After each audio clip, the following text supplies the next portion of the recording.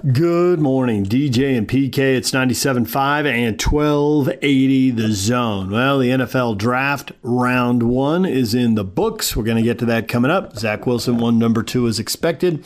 Penny Sewell slipped a little bit out of Desert Hills High in St. George, so I thought he might go as high as 5, but he slipped to 7, and he goes to the Lions. Sorry about that, Penny. That never ends well.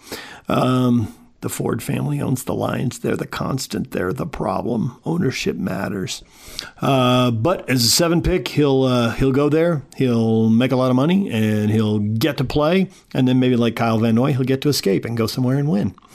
We'll get to the draft coming up. I want to spend a little time on the NBA this morning. Jazz are playing the Suns. We're going to have Joe Ingles for you later in this hour. Jazz are playing the Suns tonight. Last night, the interesting stuff in the NBA, most of the big dogs had it off. Usually they have a lot of big games on Thursday night, but with the draft going on, I think they dialed it down a little bit. But there are some interesting stories in the West, and one is the Denver Nuggets. Don't look now, but they're charging. They have won 8 out of 9 since Jamal Murray wrecked his knee. And they are 8-1. They've won 4 in a row. They won again. And they won kind of comfortably. They beat the Toronto Raptors 121-111. The Jazz will see the Raptors on Saturday. Tomorrow, the Raptors will be here to face the Jazz. So the Jazz go back-to-back after playing the Suns tonight. So the Nuggets are now a real threat to move to the other side of the bracket. They are still 4th in the West, but they're only a half game behind the Clippers, and they play the Clippers Saturday. So that's a big game. The Nuggets could get to 3. I don't know that the Clippers care. Now that sets up possibly Clippers-Lakers in a 4-5 series. Now, maybe the Lakers drop to 6. I don't think they're going to, but maybe they will. I don't think they will. So we could have a Lakers-Clippers first round. If the Jazz fall behind the Suns, we'll have to see what happens tonight. If the Suns win tonight, then they're tied with the Jazz and they have the tiebreaker. Suddenly, even the division title, not that it matters, is in play, and the Jazz and the Nuggets could be the 2 and 3 seeds maybe. And the Suns, the Lakers, and the Clippers all go to the other side of the bracket. So there's all kinds of craziness that can still happen with 10 games to go. We know who the top 4 teams are, but we don't know what order they're going to be in. That is still very much a mystery. There's now enough separation between the Nuggets and the Lakers that there's no way the Lakers are going to catch the Nuggets in the 10 games or so that are left. The Lakers are 5.5 games behind the Nuggets. So Jazz, Suns, Clippers, and Nuggets will have the home court advantage in the first round. Who they'll be playing, no idea. The play-in series can scramble 7 and 8, obviously. 7th place Portland's only a game behind 6th place Dallas. Dallas is only a game behind the 5th place Lakers. So good luck trying to engineer matchups. Get healthy, play well, see what happens. I'm not ruling out the Jazz beating the Suns tonight. I don't think it's going to happen. I wouldn't expect it to happen. But when you can shoot the 3 as well as the Jazz, you've always got a chance. And they've got a chance. Suns should be the favorite. I haven't seen a point spread for it. I'll find it here in the next commercial break or two.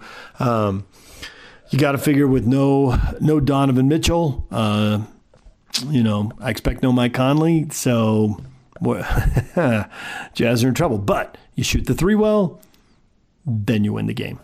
It could happen. You can't rule it out. Other things that happened last night in the NBA, in addition to the Nuggets picking up that win and kind of solidifying themselves as a top 4 team, the Mavericks did win. They beat the Pistons 115-105. The shock score of the night was the Bucks falling to the Rockets. Giannis Antetokounmpo sprained his ankle in the first minute of the game, and Kevin Porter Jr. went for 50 points for the Rockets.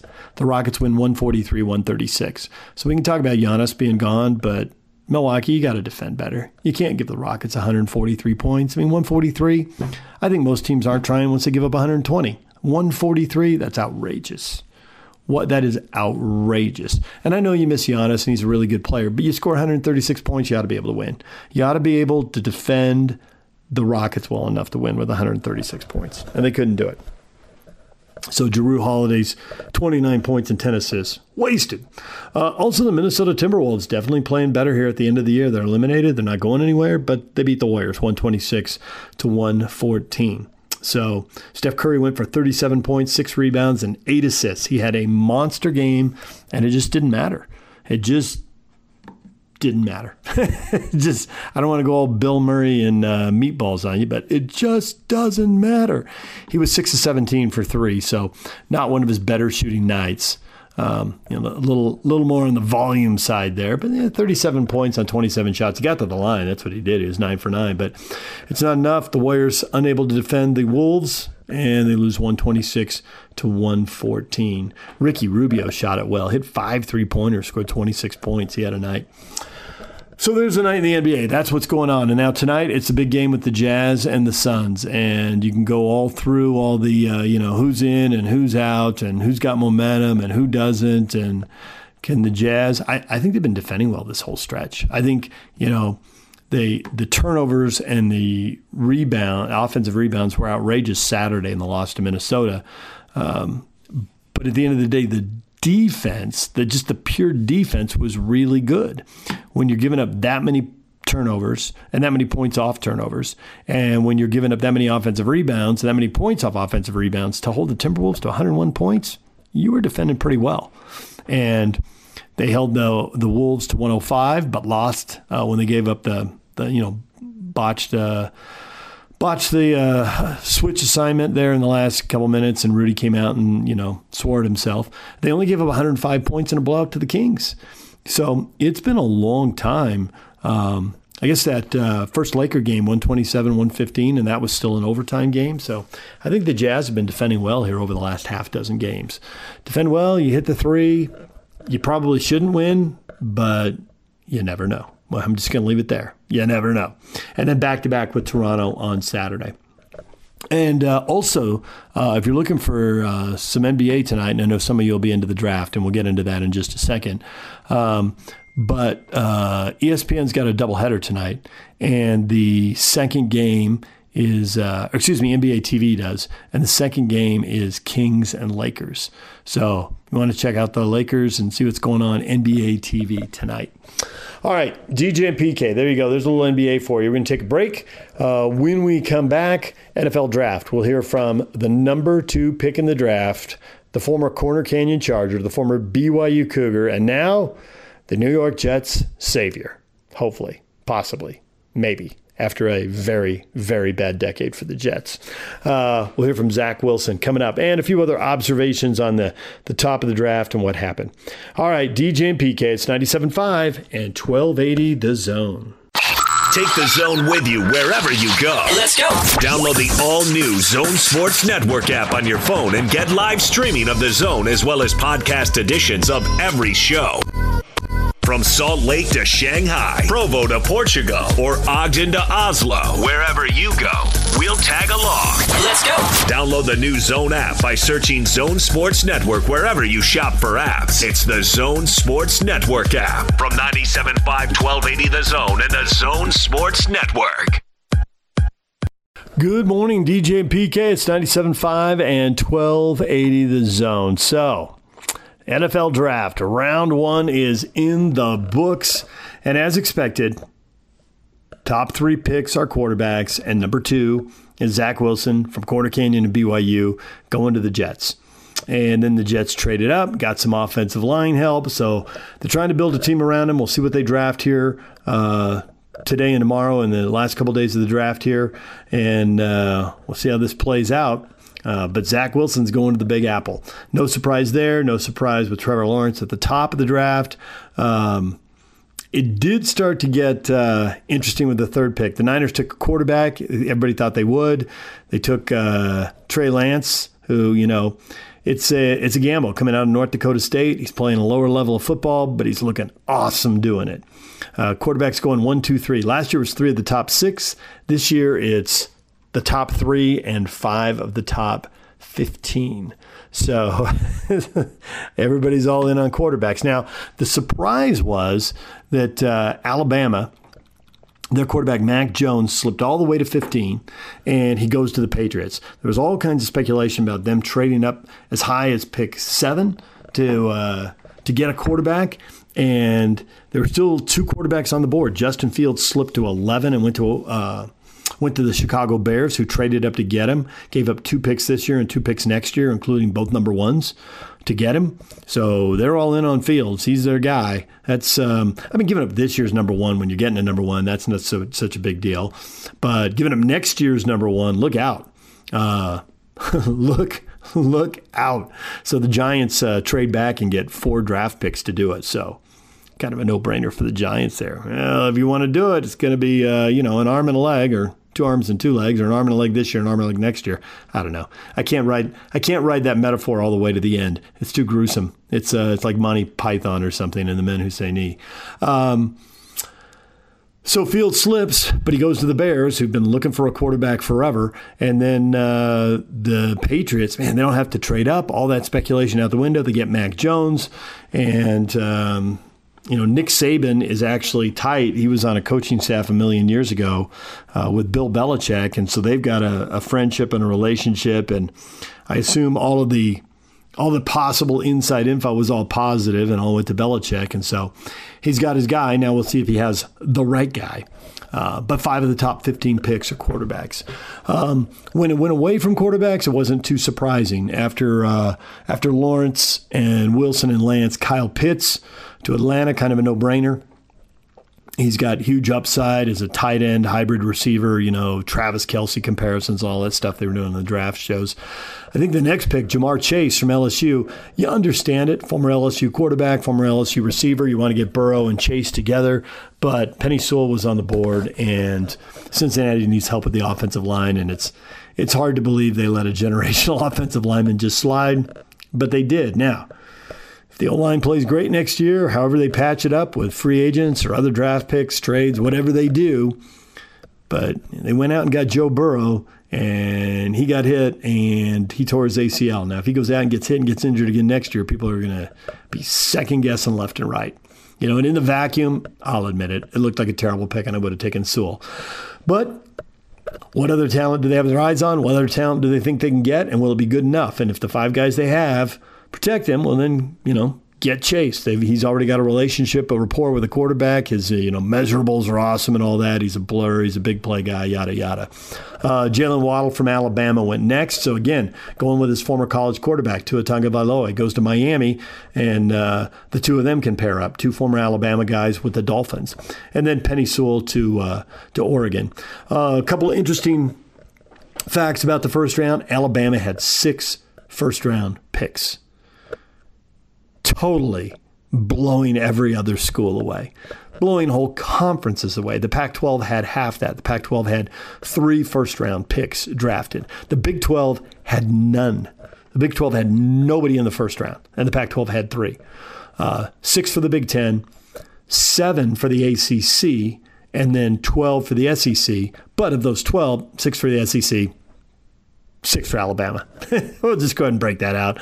The SEC is just riding Alabama. We're great. Okay, you're standing on Alabama's shoulders. You're standing in their shadow. Come on. You had 6. You had 13 teams, and 6 were picked, right? And then the Big 10 has 14 teams, and 7 were drafted. You're pretty much the Big 10, minus Alabama. Alabama just sits alone, and I guess the SEC can take as much credit as they want. But so that's the way it broke down. 12 SEC picks in the first round, 6 of them for Alabama. And then you got 7 for the ACC, 6 for the Big 10, 3 for the Pac-12, and then there were 4 players who didn't play Power 5 football.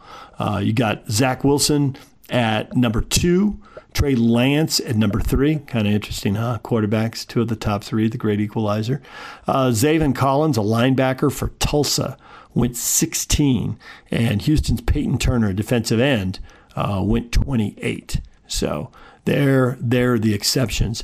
The Pac-12 guys at the top of the draft were Sewell from Oregon, Elijah Vera Tucker, a guard from USC, went 14, and then the last pick of the first round, Joe Tryon from Washington, the outside linebacker. That was the third Pac-12 guy. So USC, Oregon, and Washington, not all that surprising. Kyle Whittingham's coming up later this morning. Talk to him. I've already been reading stuff about next year's draft, and they had a list of 10 to 12 guys who they thought from Utah could be drafted next year. Now, how many guys you have in any one year. You got to kind of take a rolling average over multiple years, because guys can, go after their junior or stay. And of course, now with the bonus year, it's even crazier. So one draft can look empty and one can look great. You probably ought to average those drafts out and see where the number is, because it can be a little misleading. Both numbers, both the 0 this year, and then if the number's 8, 10, or 12, whatever it turns out to be next year. Kyle didn't want to commit to 10 or 12, but he did think the number could get to 7 pretty quickly. And then you always have to allow for injuries and guys who are, it's hard to predict right now who's going to be a 6th or 7th round pick and who's going to be undrafted. There's some guys who are right on the line, and it could go either way. So we'll have that conversation with Kyle coming up later this morning in the 9 o'clock hour. All right, time now to hear from Zach Wilson. He got a lot of FaceTime. Holy cow. The draft shows are coming on at 5:30 or 6, depending on what you're watching, and maybe they were even on earlier than that. Maybe they're on at 5. And so they got all kinds of hype and basically the quote-unquote pregame or pre-draft, and it's basically like this massive NFL red carpet, right?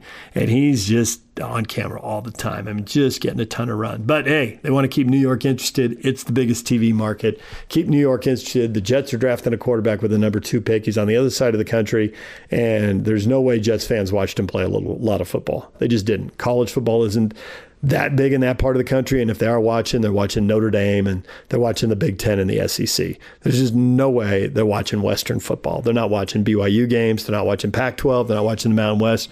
They're just not watching, this side of the country. All right, it's time now to hear from the man, Zach Wilson, the number 2 pick in the draft.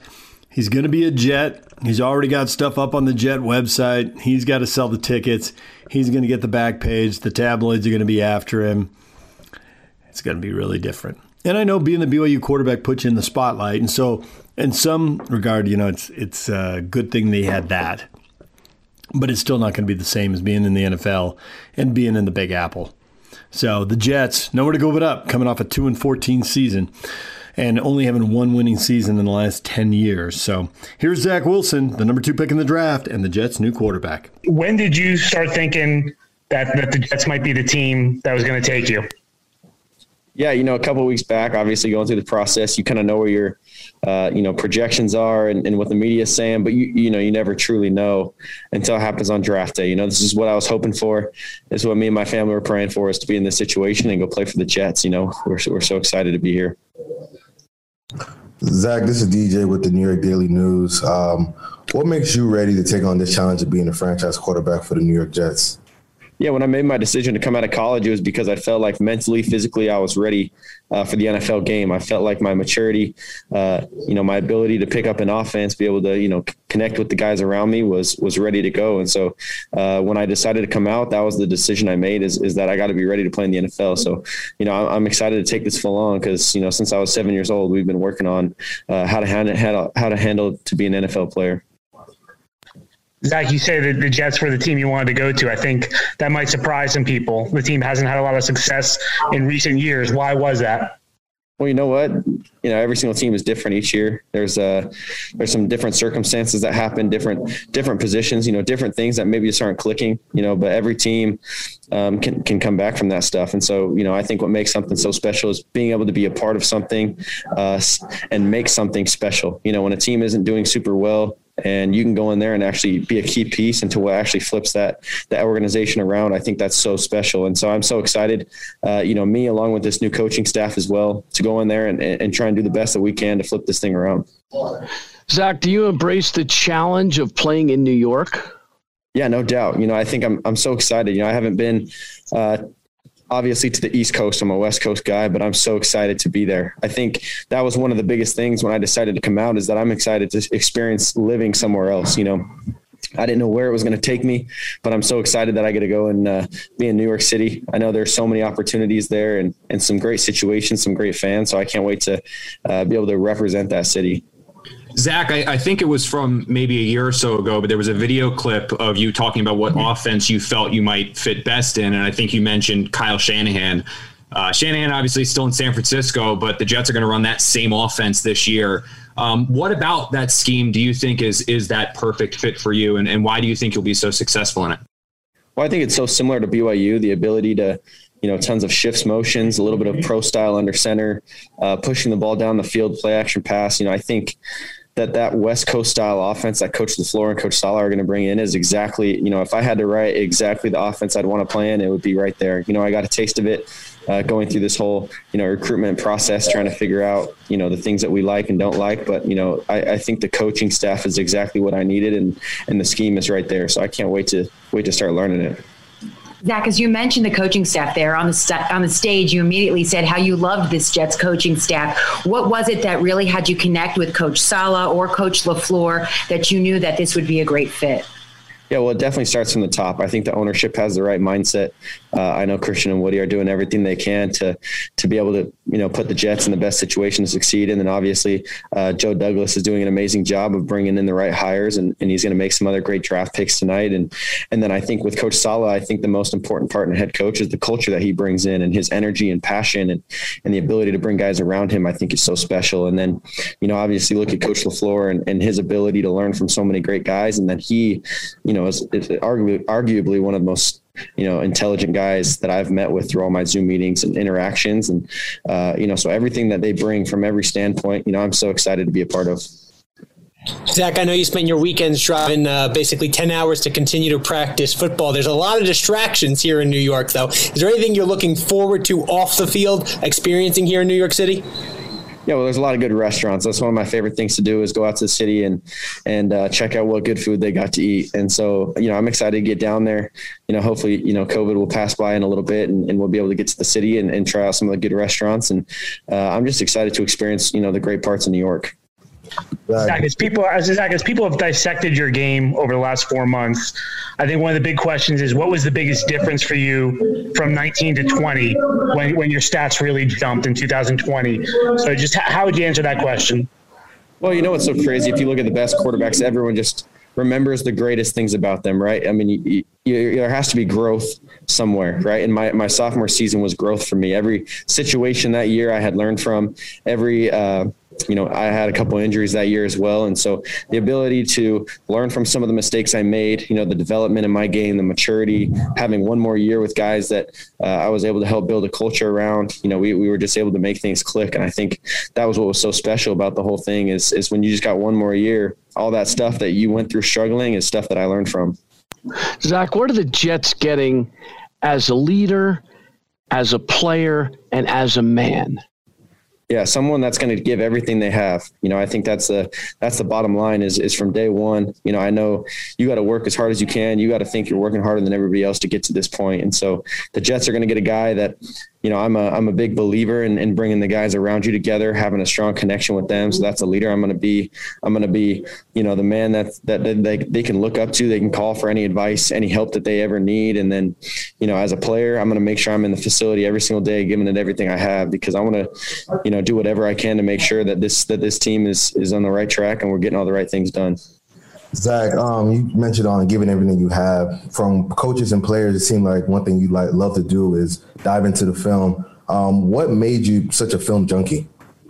Yeah, I think it's just that passion and love from the game. Ever since I was a young kid, I've always loved the thrill of the sport, everything that goes on between it, and you hit that deep touchdown pass, when you make someone miss, even sometimes when you get laid out, sometimes the game just brings so much thrill and excitement and you get those butterflies. And I think that's what's so special. And so, in those kind of moments, I just want to always make sure I'm prepared. So I got so into film because I just love that there always is something new to learn. Every single day that I watch film, there's something new to learn. And so I'm just soaking it up and I'm having a blast. What would you like Jets fans to know about you, not only as a player, but a person? Yeah, I'm a big family guy. I would rather, sit at home with my parents, a couple of my close friends, my girlfriend, and hang out, go out and get a nice dinner, whatever it is. I really, am a football junkie 24/7, and I hope they know I'm going to give everything I have to make sure that we do this thing the right way. Zach, you're going to a team that's been searching for a franchise quarterback. We heard since the days of Joe Namath for decades. Do you feel any pressure? How will you go about being that guy, and why are you that guy that's up for the challenge? Yeah, not at all. And, I got confidence in myself, of course, but I got confidence in the ownership and all the way down through these new coaches and the players. I think I've heard from multiple sources how talented this team is, but maybe the pieces just didn't align, so I'm so excited to get in there and then just try and figure out what we can do to make it better. I know this is a team game. You can go from a losing season one year to a winning season the next. You can flip it real quick. So I'm excited to get in there and help make this thing work. We'll take a couple more for Zach. Zach, there was a report that you had contacted some former Jets quarterbacks, Mark Sanchez, Chad Pennington, Josh McCown. Is that right? And what kind of advice did those guys give you?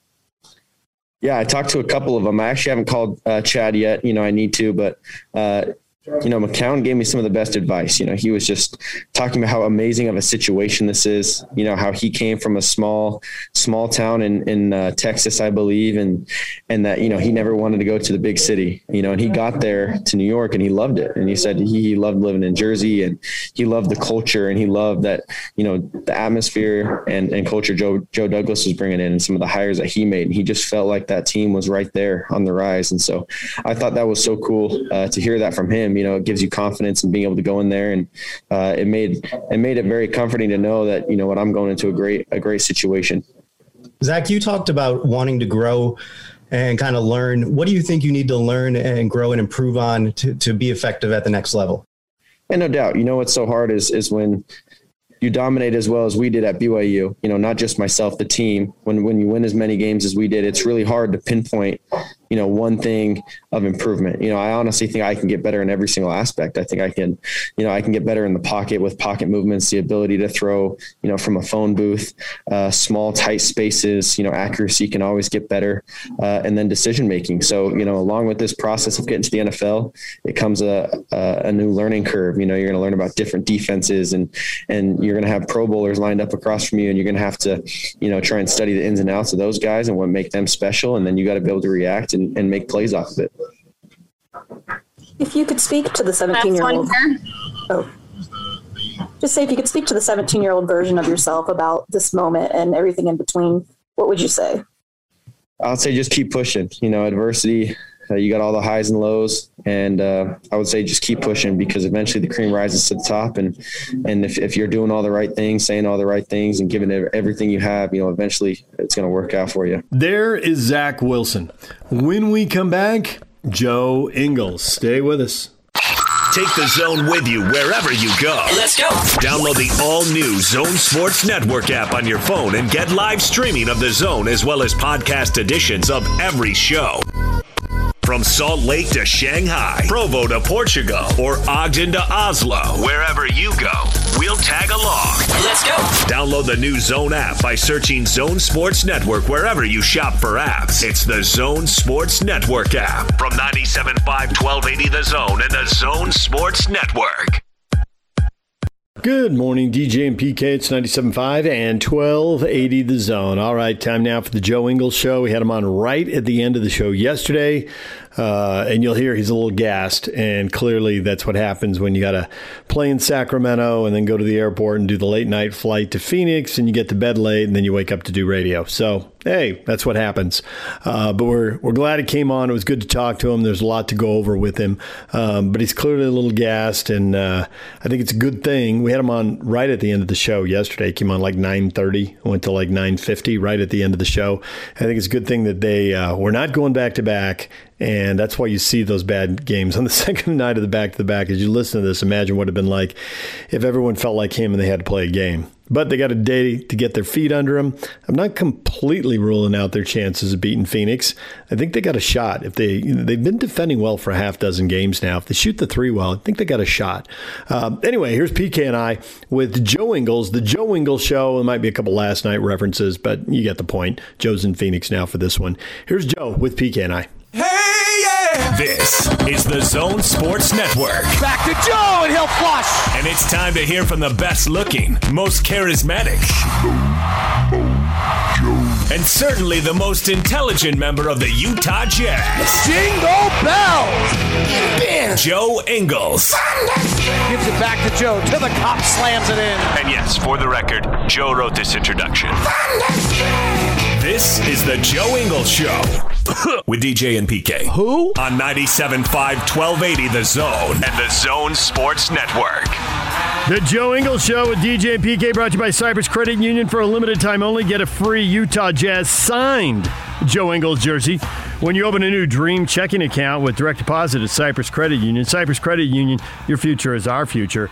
Joe, I'm curious, how many jerseys did you sign for this promotion? I do not do anything. Everything is no jerseys. It's all me. Well, you're on the road again. This is basically a week road trip here before you get back home. At this point in the season, how much is it a mental drudgery to find your way to get through it? You played so many games, so many trips and all that stuff, and you still got 10 games to go. Yeah, I mean, it is. It's a little bit of that. Obviously, I think, every team at this point is, I would be surprised if any player was playing at 100%. Everyone's a bit fatigued or a little bit beat up injury-wise or whatever it is. So, it's just obviously, I think for us, and I've said it a few times, it's probably really boring, but just about keep getting better and better and being better the next game. And if we're not, then we're trying to figure it out what we did or what we needed to do to be better the next game. So obviously we had a couple of losses in there and go and kind of look at it and figure it out and go back out and then have another crack. It's just the way it is. So, you just got to be locked in as best you can. Like I said, it's kind of our last big trip. I think we got one more trip of one game and one of two, and that's all we've got kind of over the rest of the year. So, you're just figuring it out, still trying to get better, and obviously get ready for the playoffs. Tell me about that pregame speech you must have given last night. Guys, I know these last two games have been hard, but I'm on the radio with DJ and PK tomorrow. Let's go shoot 58% from three. Let's score 154 points. Let's set a club record. Let's turn this mood around and fire it up for the radio show. Am I right? It was very close to that. Coach brought it up again. Coach knew what was going on, so a lot of credit to him for getting the guys ready for the win for the radio show. But no, it was. I don't think you ever can say we were that prepared or that ready to play. I think we knew what we needed to do. We knew.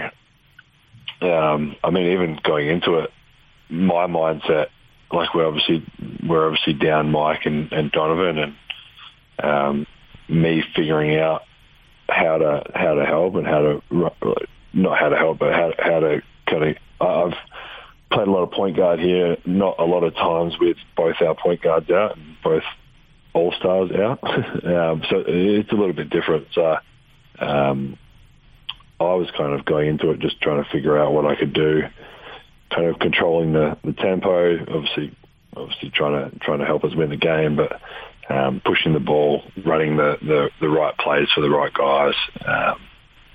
Obviously knowing a few of I didn't know at the time, but obviously all our young guys got in, obviously by the end of it. But getting them involved and when they're in the game, trying to keep them in the flow with what we were doing. So, I don't think anyone would have prepared for what we did. But I think we moved the ball well. I think obviously the packages was a bit more basic again, which we've talked about before, just to play and be free a little bit. And guys were moving the ball and shooting shots, and obviously we made shots. I think if we make 2 or 3 maybe only more shots in that second Minnesota game, we probably win as well. So there's a fine line with that, and we shot the ball and made a lot of them. So it was a good night.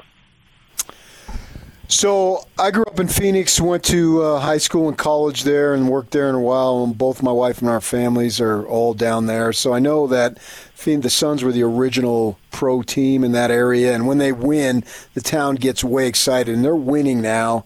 So that town is way excited. I've talked to my sister. She's a big Suns fan again and all that stuff. So they're going to view it as a big game when you play the Suns. How are you or the Jazz going to view it?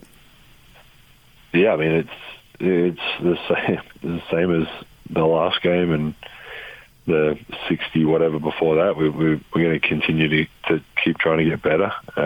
Obviously, we want to win the game. We're not going into the game to lose. I guess same kind of thing as the last game we just had. Like it's a little bit of figuring it out along the way. Me handling the ball from the get-go, obviously not having Mike and Don there to help me or me help them. But no, we've lost to them.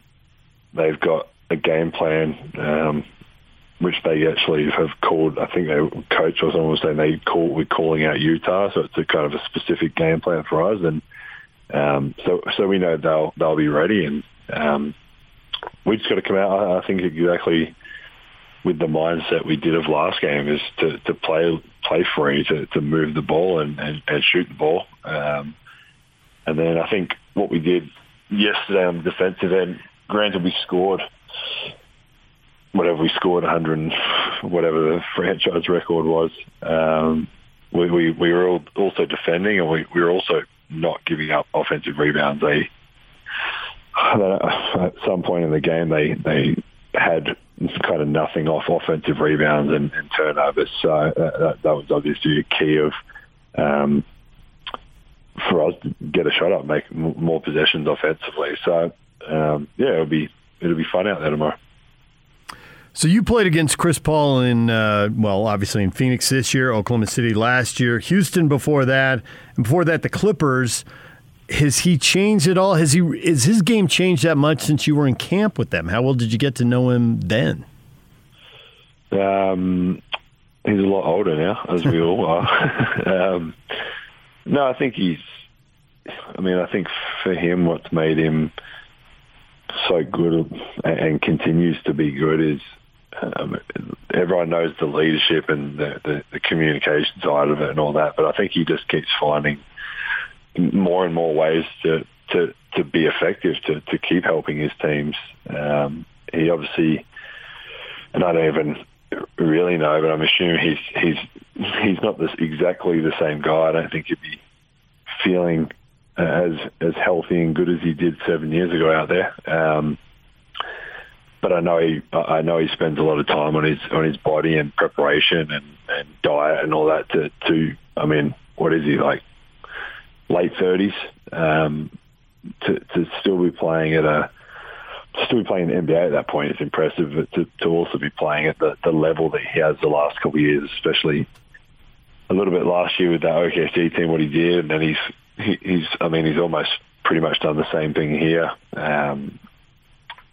Helps when you've got Devin Booker, you've got Aiden, you get a Jay Crowder, all those guys. So they're a good team. They've obviously built something. I think yesterday or the day before, whenever they clinched the playoff, it was the first time in 10 years. So they've obviously been building something, and they've done a good job so far, and he's obviously a massive piece of that. From game to game, how much, as far as confidence goes with shooting, is it fickle?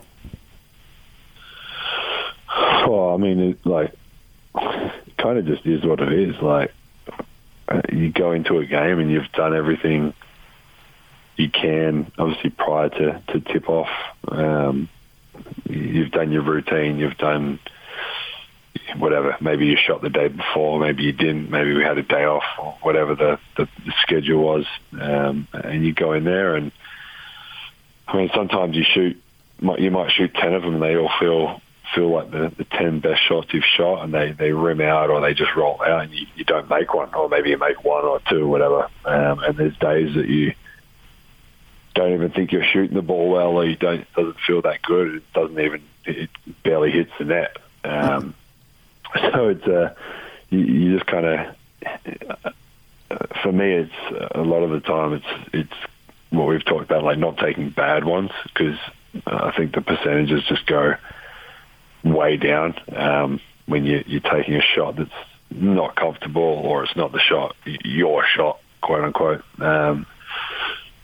So I think it's like you go into it, and it's like I said, like, I mean, it is what it is. Like, if you get good looks, obviously it's not like I'm going to miss a couple and start shooting with my right hand to try that. Like, there's nothing that you can do that way, but it's about finding space, knowing the game plan, knowing when you can shoot. I think that was kind of a little bit of a lead into like that Minnesota game. Like, we shot 60-something threes, and I think a lot of them were really good shots. Like, I don't think many of them at all were bad shots. I shot 13, and I don't know if I've ever shot 13 before, but I was thinking about it after, and I was like, maybe I took some bad ones. I was like, there might have been like one or two that I wouldn't like normally always take, but I also didn't feel like they were like horrible. So it's like, but they weren't going in. If I make 6 of them that day, maybe we win by 10. Like, it's a fine line. So it's just about, I think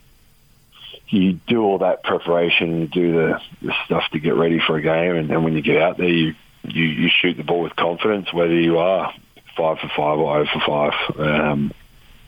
I mean, we've all seen it a million times where you don't make a shot all game and then you make a big one at the end, or vice versa. You can make a bunch at the start and kind of cool off. So, yes, the beauty of playing the sport we play. 13 is your season high for three-pointers, Joe. You have let it rip many games, but not like that. I want to double back to something you said earlier in the interview about figuring out how to play when both guys are gone. Because you've played when either Donovan's been out or Mike's been out, but now they're both out. And I'm curious how different that is, because it just seemed to me that you'd be running pick and rolls with Rudy and with Derek, whoever's in the game, and you'd be looking for your three. And so I guess I figured how often you're doing it would you'd probably run more pick and rolls and run the offense more, but I thought you'd run it the same way. How would it be different? I mean, I don't know how often. I'm sure a few times, but I don't know how often I've started at point guard and played it for. Obviously, last night was a little different because I only played it probably less than we anticipated or thought maybe going in. Like, never think you're going to win by 50. So, I mean, it's just, I think it's hard to explain. I think it's just different. I'm usually like kind of that secondary ball handler, even if I'm out there with Mike or whatever. Obviously, Mike's a point guard, Donovan's a point guard, and if I get a rebound or they've taken off, then obviously I can bring it, and then obviously there's stretches where I play kind of the backup minutes as a point guard. And I think, I mean, especially this year, there's always been one of them there, but when I have done it this year at the times that I have, I know what I'm running, I know what it's for, I know that all the team knows. It's usually that group of like Mike and I, one of us is in there, or depending on injuries, sometimes both of us, sometimes one of us, but a lot of stuff for JC, a lot of pick and rolls for Mike and I or whoever's in. So it's just a bit more of the kind of controlling the game a little bit, starting.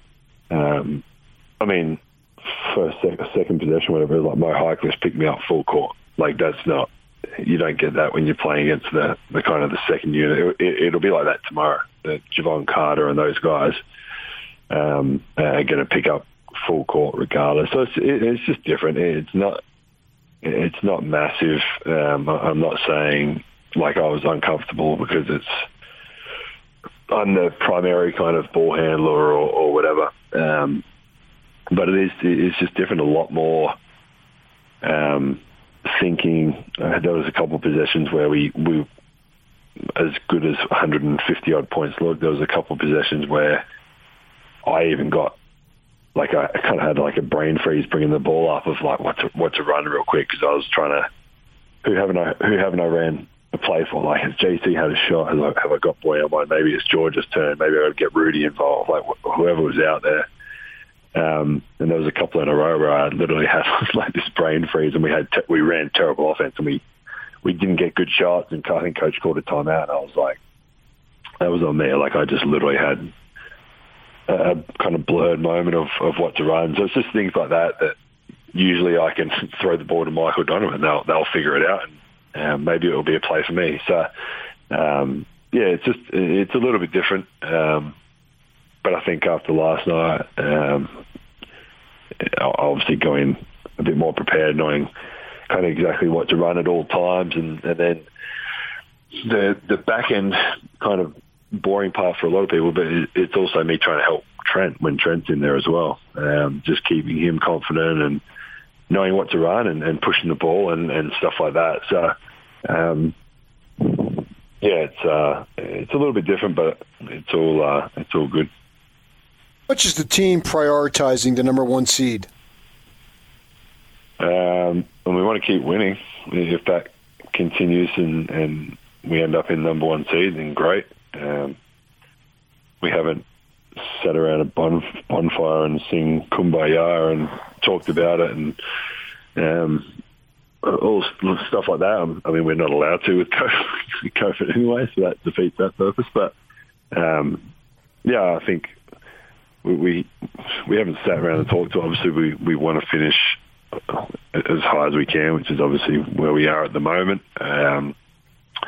But like I've said before, it's about us playing better and better and better. And by the playoffs, we want to be playing the best possible we can for going into that kind of portion of the season. So, it'd be ideally it'd be nice, but we also can't control what other teams do and stuff like that. So, we'll see what happens. Let the Jazz fans get angry over my answer there, but same thing. Kind of, it is what it is, right? Like teams are going to rest. Teams are going to. I don't know what we're going to do. I'm not saying we're going to do that or not. I don't get to go into those meetings, but we obviously, like I said, want to be playing. We want to be fresh. We want to be healthy. Obviously, even Mike's situation right now, like we got some. Obviously, he's a little beat up and waiting for Don's ankle and stuff like that. So I think health is priority number one. There's no point limping into a playoff series down a couple guys that you've played for all year. We'll let those guys, the medical people, will handle kind of that side of that, and whoever's out there to play available, we'll do our best to keep winning. Well, we really got to go. I want to get to the bottom of the whole George Niang saying he doesn't want to trash talk with you because you're too good and you might hurt him and he might be scarred. Who said that? George in a pregame feature last night. It was with him and Matt. He said, "Who's a bigger trash talker?" He just raised his hand. He said, "You're the one guy he doesn't want to get into it with, though. You could crush him." He's an idiot. He doesn't shut up. He sits next to me on the plane too, and I'm telling you, he does not shut up. Yeah, but we heard that was a great feature. You even tweeted it out. That was a great feature about you guys riding together on the plane and all the family videos and all that. Chris Camrati wrote it for The Athletic. It was awesome. It was a hell of an article too. Yeah, you gave it the seal of approval. Thank you, Chris. Yeah. No, he's a good dude. Yeah. But no, George is an idiot. I ain't even going to say about him. But our Q&A will be a great thing in the auction that was on there yesterday. So someone bid a lot of money for the kids. Someone bid a lot of money for the kids. All right, we got to run, Joe. Good luck in the games. We will talk to you again next week. Thank you. Thanks, guys. There is Joe Ingles. When we come back, what is trending? Baseball, football, basketball, draft games, playoff races, all of it coming up. Stay with us.